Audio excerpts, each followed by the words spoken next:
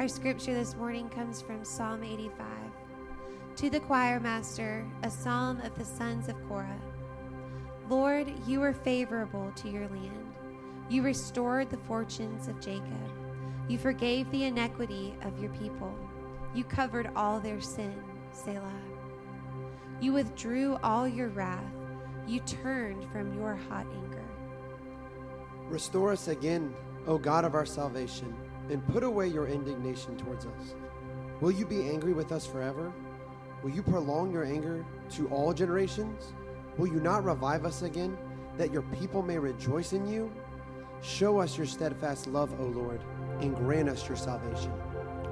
Let me hear what God the Lord will speak, for he will speak peace to his people, to his saints. But let them not turn back to folly. Surely his salvation is near to those who fear him, that glory may dwell in our land. Steadfast love and faithfulness meet. Righteousness and peace kiss each other. Faithfulness springs up from the ground, and righteousness looks down from the sky. Yes, the Lord will give what is good, and our land will yield its increase. Righteousness will go before him and make his footsteps a way. And God, we do continue to lift up your name in praise. And God, we claim the promise today that you are faithful, that you have never failed us. And God, thank you for your word and for the message that you have for us through your word. And as we continue to worship now, I pray that, that your word would come alive in each of our lives as we look to you, as we lift you up and give praise to you, and as we commit our lives to obey and follow where you lead, as we dig now into your word. In Jesus' name we continue to worship. Amen. Amen. I invite you to open your Bible with me this morning to Psalm 85. Psalm 85, as we continue our journey. You've heard it read this morning, and we're going to draw application from God's Word to our lives today. I think you would agree with me that, that life is God's most precious gift to mankind. The past 3 weeks have been extremely challenging for me. I've had 3 good friends who died from cancer. I've had 2 very good friends die from COVID-related issues. I've had another mentor of mine, a dear friend, who died from stroke symptoms. On the lighter side of all of this, it might make you question whether you want to be my friend or not. But on the serious side, in every one of these instances, I have joined family members in crying out to God. We've cried out to God for healing and for life to be restored and continued in these dear friends of mine. In every situation, every single one of these situations, I have urgently and almost constantly prayed for my friends. Physical life is a precious gift from God. And we want to respect that gift in every way possible as long as life is in people, as long as people have breath. In addition to physical life, though, in addition to physical life, there's also spiritual life. Spiritual life is precious in the eyes of God. You were created to live in relationship with God. And your relationship with God translates into a spiritual connection, a spiritual life. And Psalm 85 encourages us to pray to God for spiritual life. And I'm so glad that that's where we land today. 300 years ago, Jonathan Edwards said this, and I quote, "When God has something very great for His church, it is His will that there should precede it the extraordinary prayers of His people. In other words, diligent prayer is essential for renewed spiritual life. There couldn't be a more relevant statement for our world today. In one sense of the word prayer is crying out to God. And there's an urgent need for us to cry out to God for spiritual life. Would you agree with me on that? In other words, we need to cry out to God for revival. We need to cry out to God for a fresh, new move of His Spirit in our lives today. And Psalm 85 is a prayer offered in very difficult days for God to restore physical and spiritual life to His people. The psalmist was calling on God to revive His people, to revive the spirit of spiritual relationship with God in His day. And I pray today that as you and I go away from here, we will have that same prayer. We'll have that same attitude about making whatever changes we need to make in our life to bring down spiritual renewal from God Himself. So what does a cry for life look like? What does a cry for spiritual renewal look like? Where do you start? Well, there are three things that the psalmist points out in this particular psalm to help us move our lives into alignment with God in order to pray and seek renewal in our life with Him. First of all, in verses 1 through 3, we look for God's past blessings. We look for God's past blessings. In verse 1, he says, Lord, you were favorable to your land. You restored the fortunes of Jacob. And so from the creation of everything that is, as you know probably, God is God because He always has been. He wasn't created. He's not a created being. He is God. He always has been, He is, and He always will be. And from His creation, He has created mankind, people like you and me, and He's favored us. But unfortunately, God's people have a track record of failing to live in the bounty of God's blessings. And so the psalmist says, Lord, you were favorable to your land. You restored the fortunes of Jacob. Why do people choose to live in any other place than in God's favor? I mean, it doesn't make sense to me that anybody would not want to live in God's favor. And yet, you know and I know that the reality of mankind is that we're rebellious. We choose, rather than live in God's favor, to rebel against God. Every area of our life is infected with self-centeredness and selfishness that pulls us away from God. And so we choose not to live in God's favor, not to live in God's fortune. As the psalmist says, the fortunes of Jacob. In 605 BC, in fact, if you're in one of our small groups, you know that we're studying in our small groups now. We're studying Daniel. And in 605 BC, Nebuchadnezzar was chasing the Egyptians out of Babylon. And on his path in chasing the Egyptians out of Babylon, he came upon Jerusalem. He came into Israel. And because Israel had been an ally with Egypt, he wiped out Jerusalem. And when he wiped out Jerusalem from 605 BC to 586 BC, he carried captives back from Israel to Babylon. Some of the brightest young men, some of the brightest young leaders in Israel were taken to Babylon, and they spent 70 years captive in Babylon. And then after 70 years, God restored the fortunes of Jacob. This may be where this psalm is set. This may be what the psalmist had in mind when he wrote this particular song. But God allowed Israel to return from captivity in Babylon and come back to the Promised Land. Unfortunately, history will tell you that Israel has a track record, and today Christians have a track record of, because of our sin of rebellion against God, idolatry, not keeping the Sabbath, whatever sin you want to list, those sins have pulled us away from God and led us into captivity. God has blessed us and returned us to our fortune. We've come back, and that cycle has happened over and over and over again.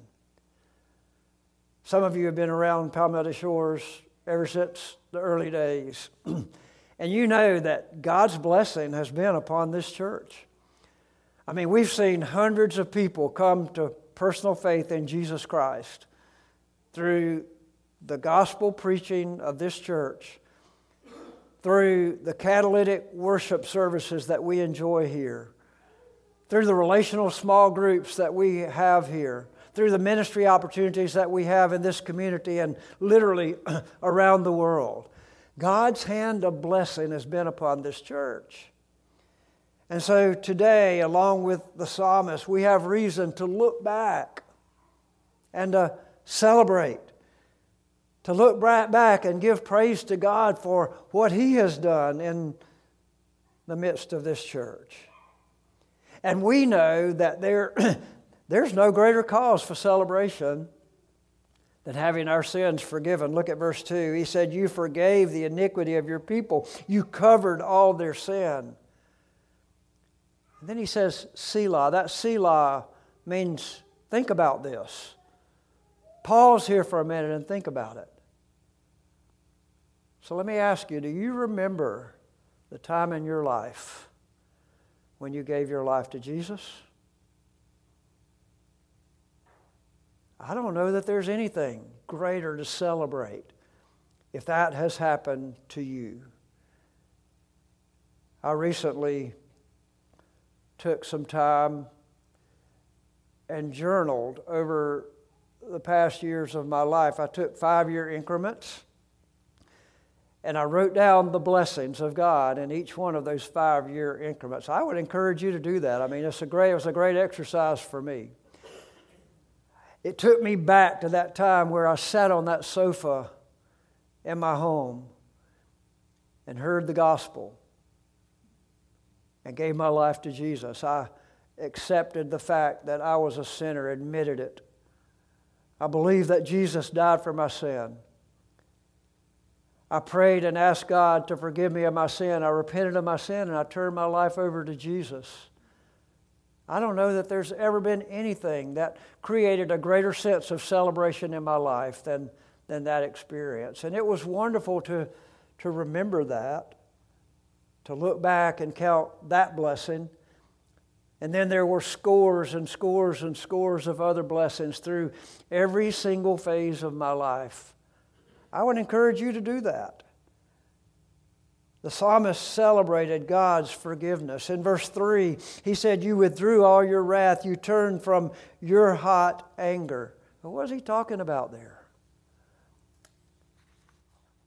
Reality is God hates sin. And the reason God hates sin is because it separates you from Him.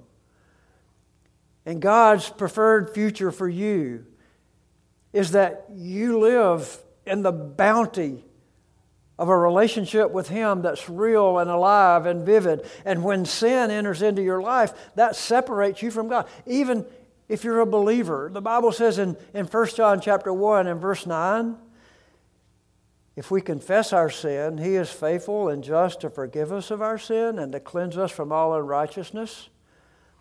Are you aware that that was written to believers?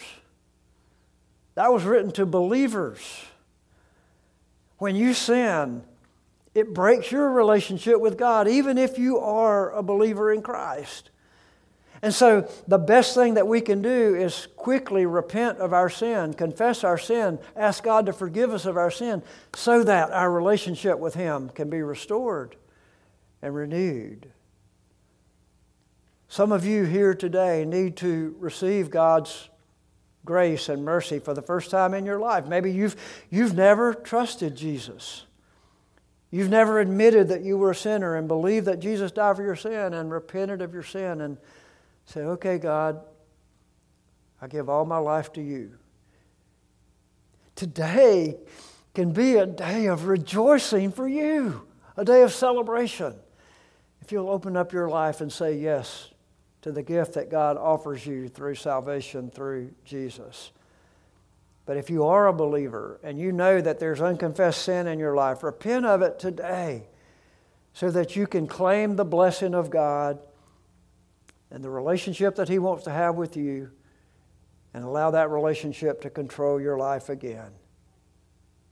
You can experience something to celebrate today. So, what does a cry for life look like? Where do you start? Well, you start by looking at God's past blessings. He has provided everything that you need for abundant life.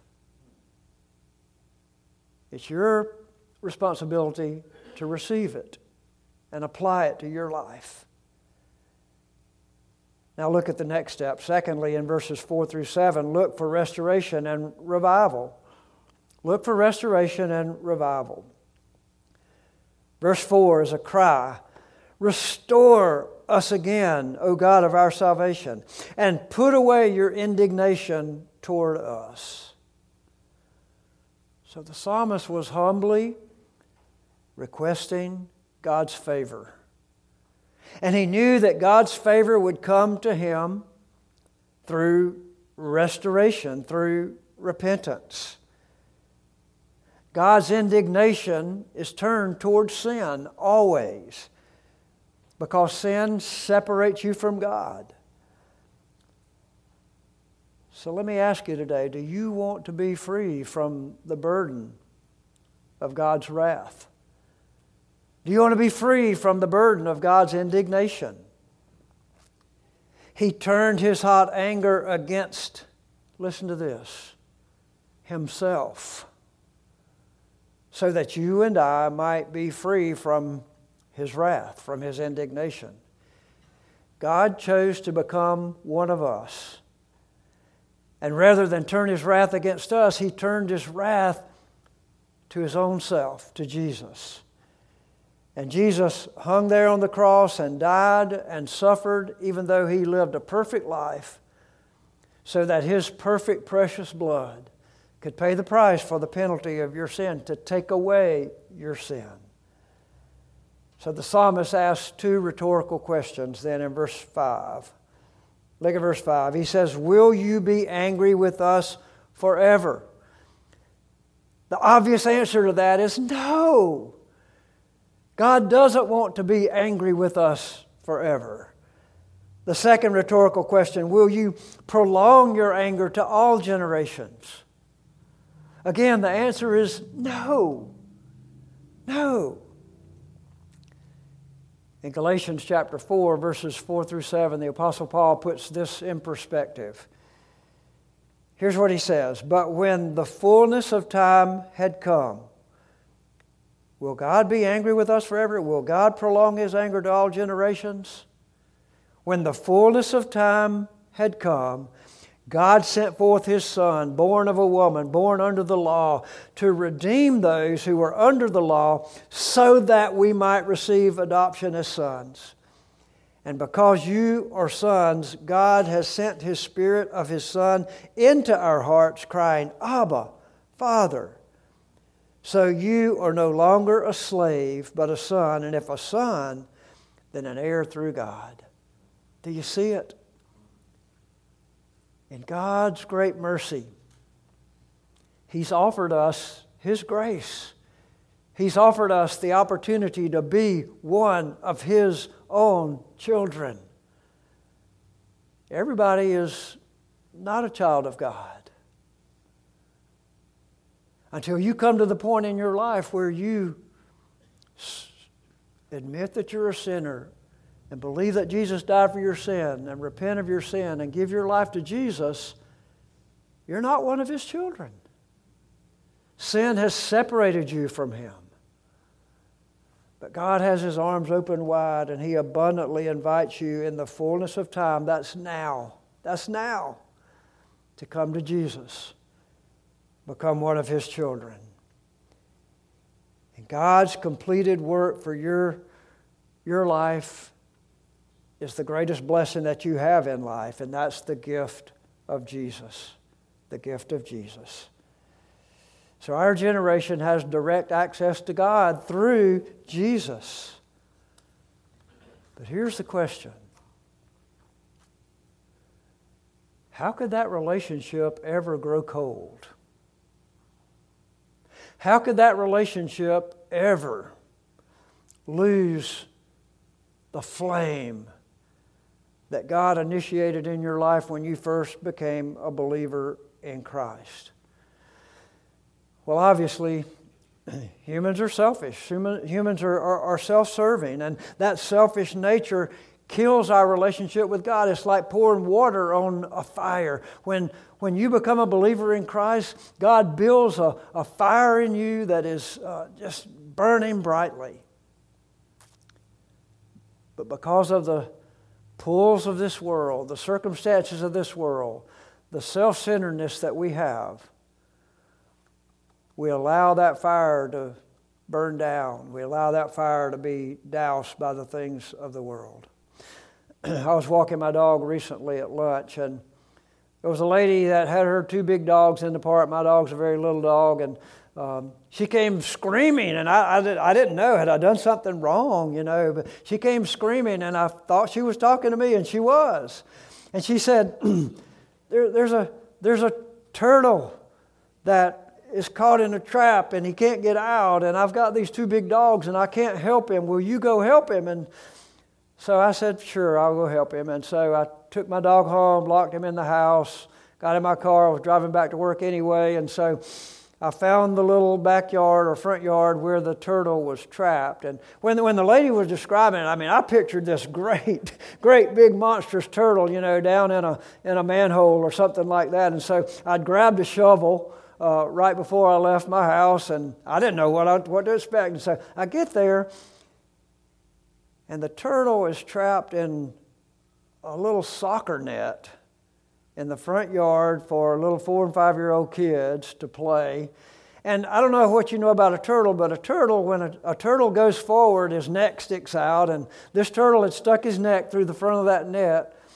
And a turtle doesn't have a backup gear. And so he was just working away, trying to get out of that net. And I do believe he would have died. He would have worked himself to death trying to get out of that net. I walked over, I picked up the net, and I kind of took my foot and turned the turtle, and he turned over on his back. That's another principle. A turtle can't do anything on his back, And so I flipped him back over, and I'm not kidding. He was like a jackrabbit. He went straight into those bushes. He was free. Sin is like that trap. You and I are struggling through life, and we get lured into the trap of sin, and we can't help ourselves. Have you ever seen a picture of a turtle on a fence post? If a turtle's on a fence post, he didn't get there by himself. I don't care how you were lured into sin or how you got to the place where you were in sin, but you can't get yourself out. But God has graciously provided His way for us to be set free from the net, set free from the lure of sin. Sin traps all people. We can't get ourselves out, even believers, when we get trapped in the net of sin. Jesus is there to rescue us. Now, the psalmist knew the solution to sin. Look at verse 6. He says, will you not revive us again, that your people may rejoice in you? Here's a principle of life. There can be no rejoicing in life, true rejoicing, without spiritual life. So I plead with you today to look at your life, to look at our church, and pray that God will restore us. Pray that God will send revival into our hearts, into our life, into our church. The Bible says in Ephesians chapter 2 and verse 1, "You were dead in your trespasses and sins in which you once walked, following the course of this world, following the prince of the power of the air, the spirit that is now at work in the sons of disobedience." Skip down to verse 4. "But God, being rich in mercy, because of His great love with which He loved us, even when we were dead in our trespasses, made us alive together with Christ. By grace you have been saved." God doesn't want to leave you bogged down in sin. God doesn't want to leave you dead in trespasses and sin. If you've never come to the point where you've never trusted Jesus, you're dead in your trespasses and sin. And God wants to bring you to life in Jesus. So give Him your life today. Trust Him today.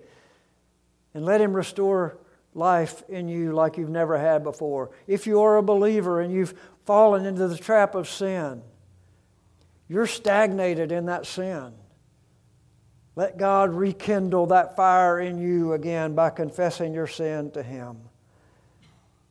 Verse 6 in Psalm 85 says, "Will you not revive us again?" See, God wants us to rejoice in Him. And that means He wants to give us spiritual life. Only God can rescue you from sin, and only you can receive that gift that He offers. That's where revival begins. And I pray that you'll join me today in seeking that revival. So what is revival? Let me just give you 5 quick points. You may not want to write these down, but I'm going to ask you a question after each one. Listen carefully to what Jonathan Edwards says about revival. Revival is a restoring back to the fullness of life that which has become stagnant or dormant. Does that define your spiritual life? Are you stagnant, dormant in your spiritual life? Here's the question. How vibrant is your spiritual life today? When people pass you on the way of life, does the vibrancy that you have for Jesus come out and affect their lives?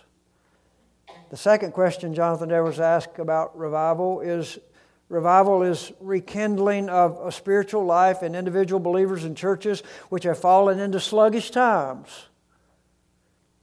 I don't know about your view of what's going on in our world today, but I can't help but diagnose sluggish times in the life of God's church, in the life of His people. So how hot is your spiritual life today? What is revival? Number 3, it's a return to fresh and vivid emphases on the holiness and righteousness of God, His judgment on sin, true repentance, and the overflowing effect of personal conversions to Christ. When's the last time you confessed sin to God? That's the beginning of renewal, is confessing sin to God. When's the last time you shared your faith with someone who is far from God? Fourthly, what is revival? It's a supernatural work of God in which He visits His people, restoring spiritual life to their hearts, as well as ushering salvation into many souls. So again, when's the last time you held your hands open and life open to God and said, "God, take me and use me for your glory. Take me and use me for your glory." And finally, what is revival? It's a sovereign work of God in response to the prayers of His people, leaving a lasting mark on His work. So here's how this looks in our life today. Billy Graham said this best, the late Billy Graham said, and I quote, "God is the author of revival. Christians can prepare the atmosphere through our earnest prayer, exemplary living, and being contrite and humble. But only God can revive the spirit and revive the heart of a person. Spiritual awakening will create moral stamina and consciousness, bring back the sanctity of the home, make marriage an institution instead of an experiment, and strengthen the bulwarks of freedom and bring integrity back to the people. Individually, revival can come only as a result of vital, personal relationship to God. In society, revival can be felt only as individuals interpret their faith into a language of everyday life and live faith that they profess. End of quote. Billy Graham had it right. Jonathan Edwards had it right.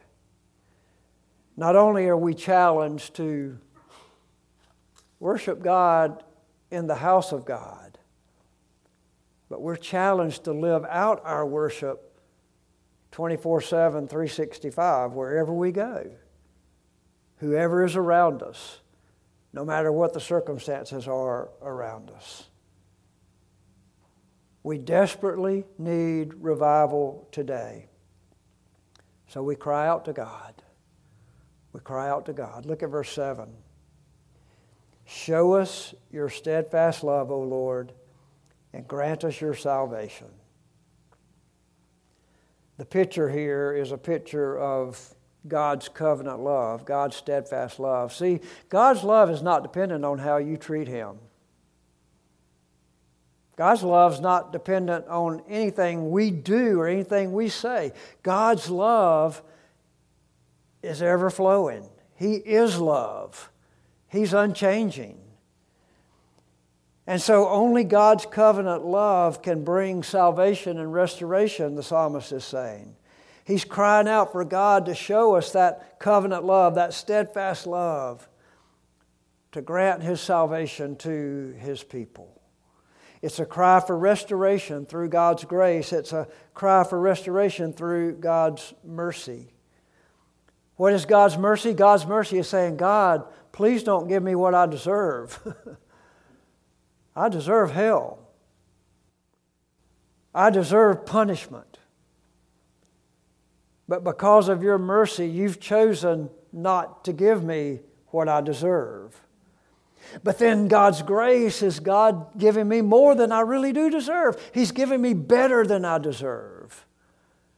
And that's what the psalmist is praying for. He's praying for God's steadfast love and appreciation of God's salvation. Thank you, God, for giving us your mercy and your grace. So what does a revival heart look like? Well, it starts when we look for God's past blessings. And then it continues with looking for restoration and revival. And finally this morning, look for the promises of God. Look for the promises of God. We see that in verses 8 through 13.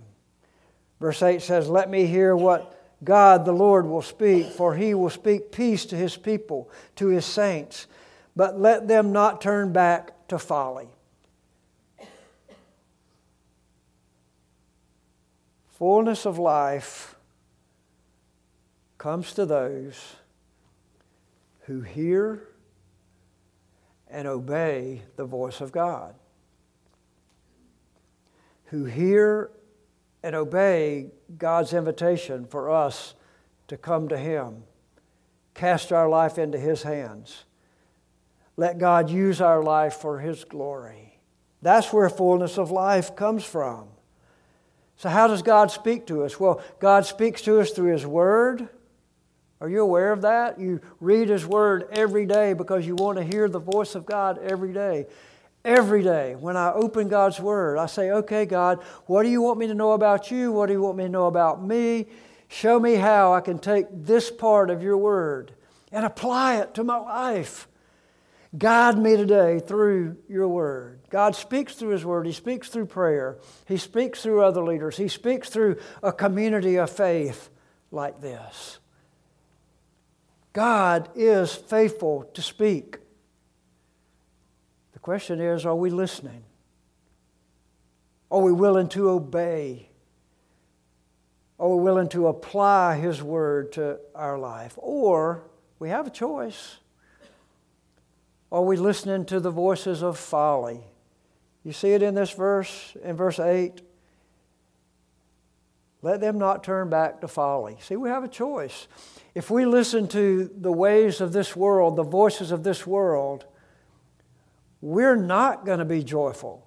We're not going to be at peace. We're not going to be satisfied with our life. Folly is the opposite of commitment and obedience to God. So how easy is it to get confused, get so confused and disturbed by the voices of this world, when the voice of God is calling us to peace.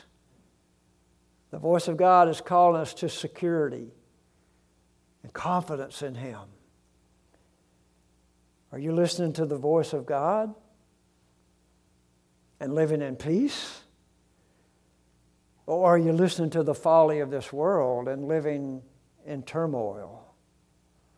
The voice of this world screams at us in all kinds of forms. It screams at us through media forms of all kinds. Are you hearing voices today threatening your popularity or power or possessions that you might think you own, that are shaking your peace and shaking your satisfaction to life?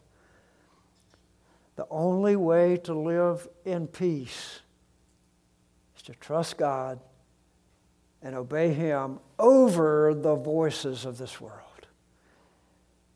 And that's what Revival Spirit calls us to today. In verse 9, he says, surely his salvation is near to those who fear him. This is a promise. Surely his salvation is near to those who fear him, that glory may dwell in our land.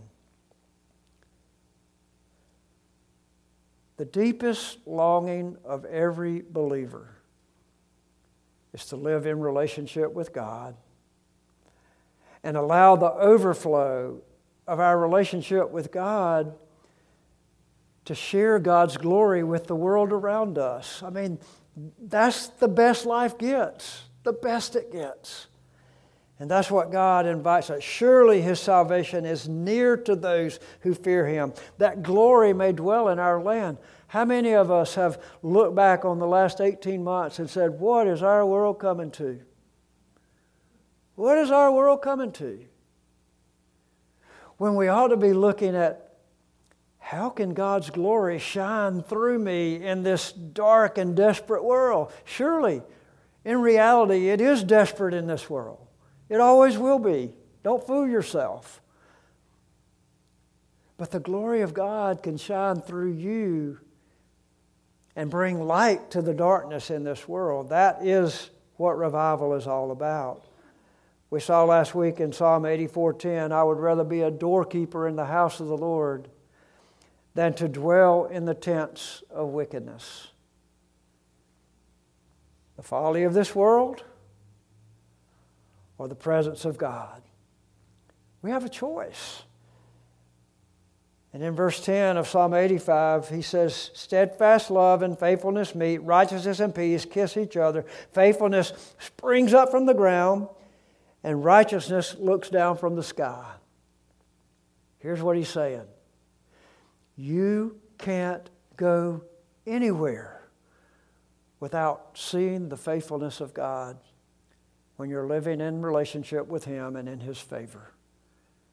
He's looking down, he's looking up, his favor is everywhere. It's a promise from God. When God is exalted, his radiance shines. And so for some reason, he's chosen for his radiance to shine through every single one of you who know him. That's the best life gets. That's what life is really all about. God has done his part. He's faithful. Look at verse 12. Yes, the Lord will give what is good, and our land will yield its increase. This is not a prosperity promise. There are going to be tough times that we live through. The writer of the psalm here was living through tough times. This is not a prosperity promise. It's a promise of God's presence being with us wherever we go. It's a promise that God is going to use us to shine His light and glory in this world when we walk with Him and are faithful to Him. So look at the promise in verse 13. Righteousness will go before Him and make His footprints a way. This psalm literally comes to life today through this last verse. See, righteousness is, according to the dictionary, acting in accordance with divine and moral law, free from guilt and sin. So what can wash away my sin? Nothing but the blood of Jesus. The psalmist is pointing toward the footsteps of the way. Abraham believed God, and the Bible says it was counted to him as what? Righteousness. David took a sling and 5 little stones and went up against a giant. And he looked at the giant Goliath and he said, "You come to me with a sword and a spear. I come to you how? In the name of the Lord." That's righteousness. Not his power, not his accomplishment. God's power, God's accomplishment. John the Baptist said, "Prepare ye the way of the Lord." The way of the Lord. Make His footsteps a way. And Jesus completed that when He said in John 14:6, "I am the way, the truth and the life, and no one comes to the Father except by me." So righteousness, God's righteousness, can clearly be seen in His people. Let that settle in your heart for a minute. If the righteousness of God is going to be displayed in the world today, God has chosen for that righteousness to flow through you. Is that not the greatest privilege on planet Earth? To know God and to know that His glory is living in and through your life and my life. It's all about Him and His glory. So while He leaves you here on this earth, I challenge you, pray for God's Spirit of revival to fall fresh on you. Pray for God's Spirit of revival to bring life to embers that may be not glowing very brightly. I said it before, let me say it again. God's precious gift to mankind is life. His most precious gift is life. One day, just like the 6 friends of the last 3 weeks for me, you and I are going to die. We're going to die. We're going to stand before God. The very encouraging thing about all 6 of my friends is this. They all knew Jesus. They all had professed their faith in Him to forgive their sin. And now for them, death was just a doorway to eternal life for them.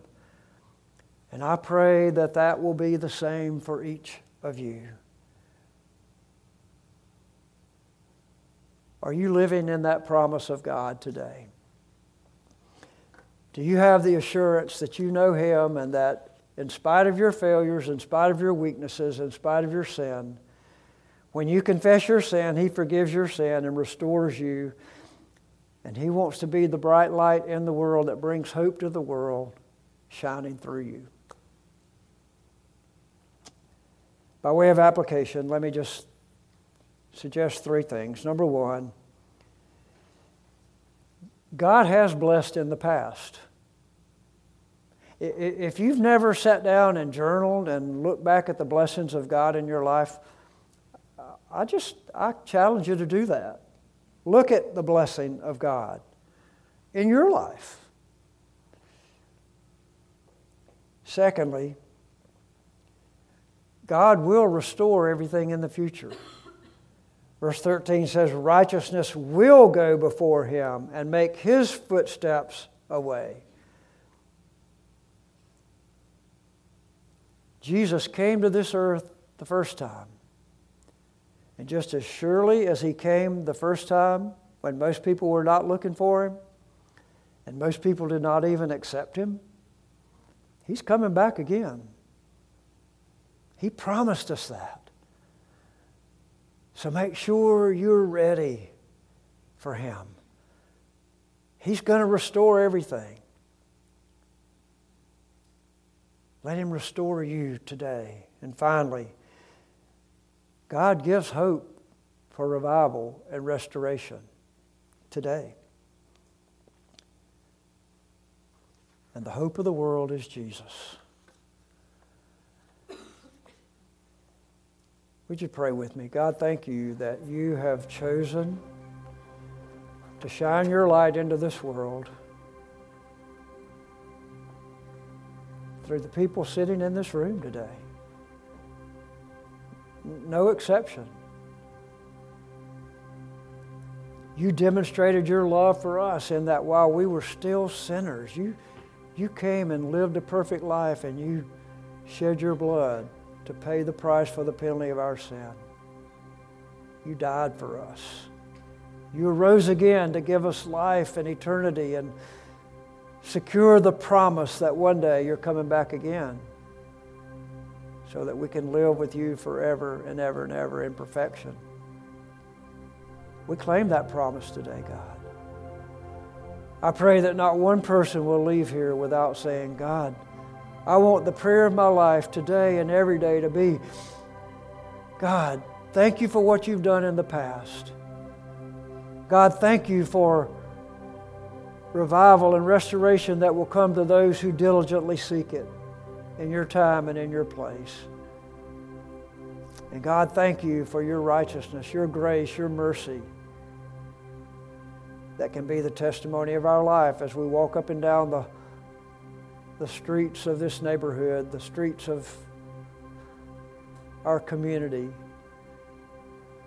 God, make a difference in this world. Shine your light in this world through us. In Jesus' name we pray. Amen.